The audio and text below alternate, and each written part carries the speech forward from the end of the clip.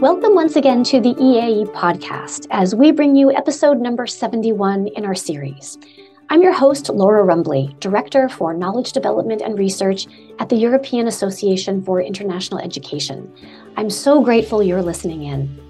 It's early September 2023, and many of our international education colleagues from across Europe and well beyond are preparing to travel to Rotterdam at the end of this month to join us at the EAE's 33rd Annual Conference and Exhibition. Among the many issues conference participants will be discussing is, of course, the ongoing war in Ukraine. The 18 months of armed conflict there continue to create enormous challenges and pressures for the Ukrainian people, including in the higher education sector. And the conference program includes a variety of sessions that highlight how different actors inside and outside Ukraine are working to respond to this ongoing crisis. Additionally, and very movingly, EAE conference goers this year will also have an opportunity to learn more about the ultimate price that some students have paid as a result of the war in Ukraine through a unique and powerful installation titled Unissued Diplomas that will be set up in the exhibition hall during the conference.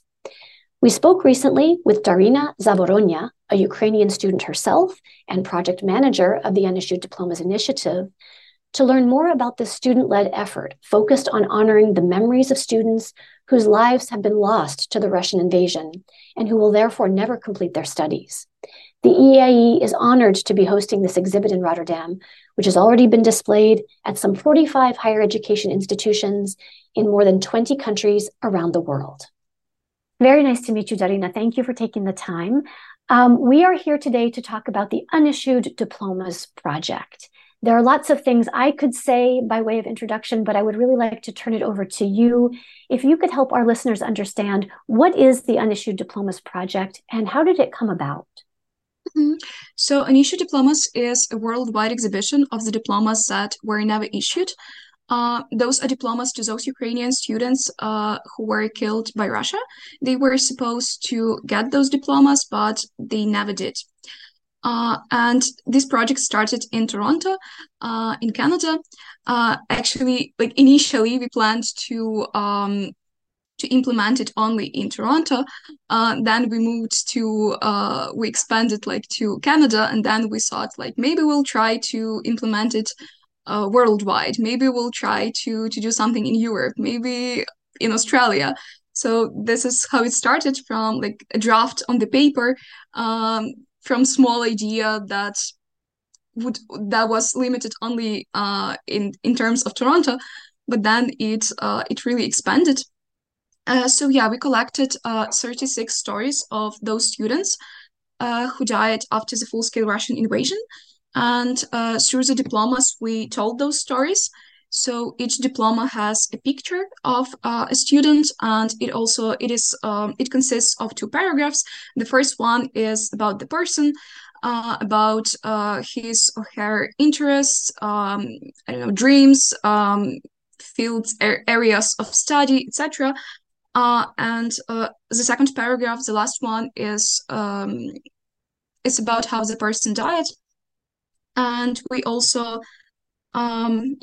decided to put pictures to those diplomas to so our visitors can see those people, not only read their stories.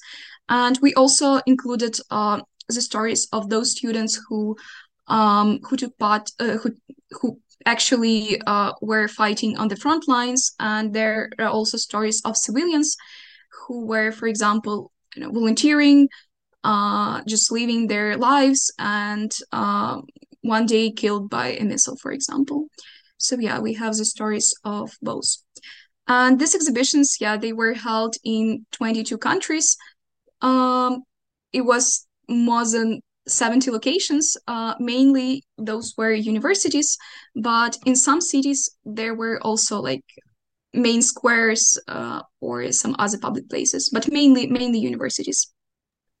So can I ask a little bit about that, the traveling component, as it were, that this exhibition has been seen in different countries and different higher education institutions around the world and other places. How is it that the Unissued Diplomas project works with these different locations? How does that happen that an exhibition is made possible in a specific place? So we, like as a core team of the project, we were exchange students from my university, from Kyiv University, National University of Kyiv Mohila Academy, and we were temporarily studying in Canada at the University of Toronto. And we had this idea, so we started there, and we had like a core team of organizers there. But all of us, we also have a lot of friends, a lot of students from our university and from other Ukrainian universities that are temporarily studying abroad in Europe, in many different countries, in North America. So we decided that as far as we have this community, as far as we have these like resource, let's call it that, we can try to do something with that. So we can try to we will tell them the idea, and we'll in this way we'll find people to who can like locally implement this project. So that's how it started. We started to form this like database of our contacts, of our friends, and who potentially can implement this exhibition. And then we developed the idea, the main concept. We we thought about everything, and then we contacted them and asked if they were interested.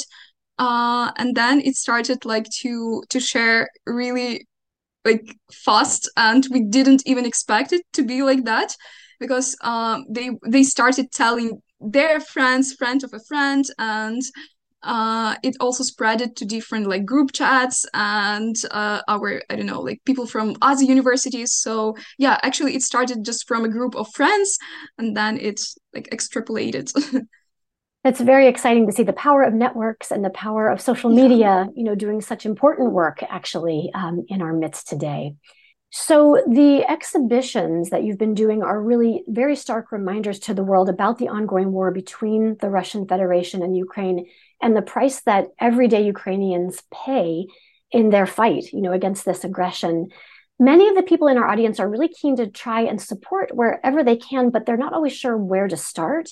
I wonder if you could share some advice on how people in the EAA network might think about supporting students in Ukraine today. Yeah, so probably you've heard that like million times, and that might sound obvious, but from my perspective, like from my experience, it really works. While staying in Toronto, while being abroad, we all noticed that like there is much less interest to what's going on in Ukraine last like I don't know last months these days, because it's pretty natural and like it was expected. Uh, but still, it's important for us not to do something with that. So the first thing that I would say is important is to share the information, like to remind about the ongoing war, that it's still happening, that we still have many losses. And for example, just 2 days ago, we had a missile attack, and like 150 people were like damaged, and that's a huge number, and it's happening every single day. So, but still, there is much less information in the news about this, comparing, for example, to like last year. So that's why if you follow the events, if you know what's going on, please do remind of that to your friends, to your colleagues, to your relatives. I don't know. I realized that this topic might be sensitive. It's really difficult. Like we noticed that from our exhibitions. It's difficult. It's obvious that it's not something that people want to talk about, but still it's important to remember, and it's important to talk about because it's the reality where we live in. Um, if you can, like, we will be extremely grateful if you can donate. It's not about like some huge amounts of money, or I don't know, thousands or hundreds of dollars, whatever. It might be like just $1 or €1 that, like, if you do that every single day, it's like your habit. It really helps. And it might save someone's life. So yeah, like for me, spreading the information, it's something that everyone can do. And if you can donate, it's also great way to help, to support, to demonstrate your position on standing with us. That's really great advice, and I think very actionable by everyday people. We can all do our part in those areas. At the same time, you've actually had some partners who I think have stepped up a little bit more than what you've indicated just there. You've managed to work together with numerous partners, I understand, around the world to make this exhibition possible in different places and have received a variety of donations. Could you tell us a bit more about these partnerships and what those donations have made possible? Mhm. Yeah, you're totally right. We had a lot of partners, and um, first of all, those were universities, and those universities that supported and helped to implement exhibitions are where they were like the biggest support, the biggest source of of support for us, because they helped because yeah, like while you're an exchange student, it's not always easy to understand how it all works from the inside, how to where to go, whom to ask, what to do.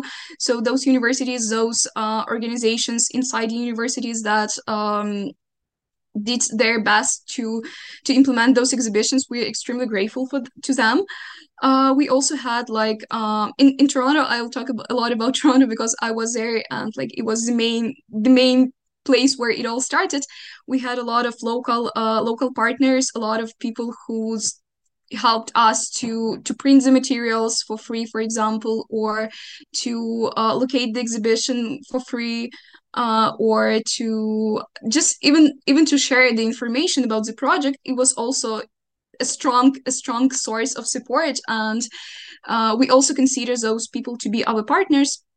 But actually, talking about like we had a specific financial goal, and talking about this, I would say that like the small donations made it possible. So in general, we collected like 16,600 Canadian dollars. Yeah, and I would say like mainly it came from small donations on our website, on like people that came to our offline exhibitions, offline locations, and donated by cash or by I don't know by using QR code and website. But yeah, so it became possible through small, really small contributions. Again, just as you talked about the spread by word of mouth of the initiative itself, it's just so gratifying to hear about individuals, stepping up Mhm. and giving what they can, and how together those individual donations can really add up to something meaningful. So that's very, very exciting and good to hear. I think good for the heart. Um, there really is so much beauty and inspiration in the work you're doing to ensure that the Ukrainian students lost to the war with Russia are remembered and honored. Yet, as I reflect on it, this project's very name, Unissued Diplomas, really highlights the profound sense of loss and unfulfilled potential that we feel in the face of this terrible situation. How do you personally maintain your motivation and the energy to persist in your work with the initiative, with your studies, with your future plans? What hopes do you have for the future of students in Ukraine? Okay, honestly, it was complicated because I was in that process from the very beginning till the end, and like I read those stories at the moment when we collected them. Like I edited them, read and reread them like million times, and it's very, it was complicated to combine it like not to take it personally every time because it wouldn't be possible. Like we wouldn't implement it if we would all take it personally. So you have to like to somehow divide like this is yeah, sometimes I read them and cried, but like you have to take this like as a project and like just to do it because I know why I'm doing that.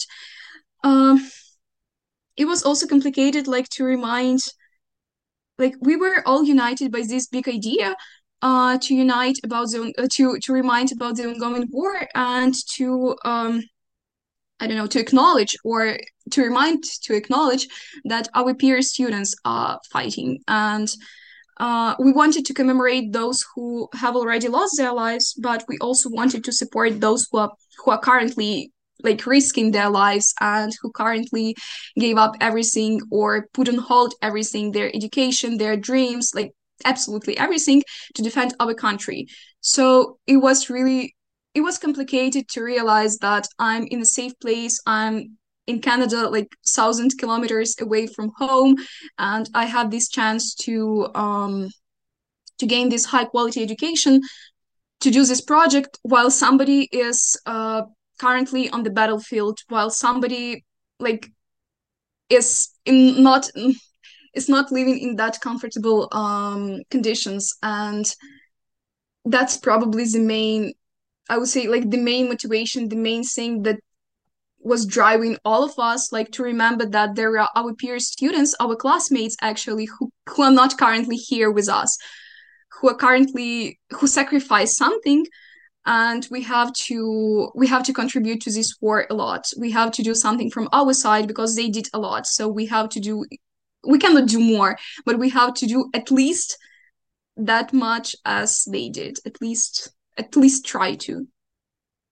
I think what you're saying is really incredibly powerful, to recognize that we all have a role to play, and whatever situation we are in, rising to that moment and rising to that role is incredibly important.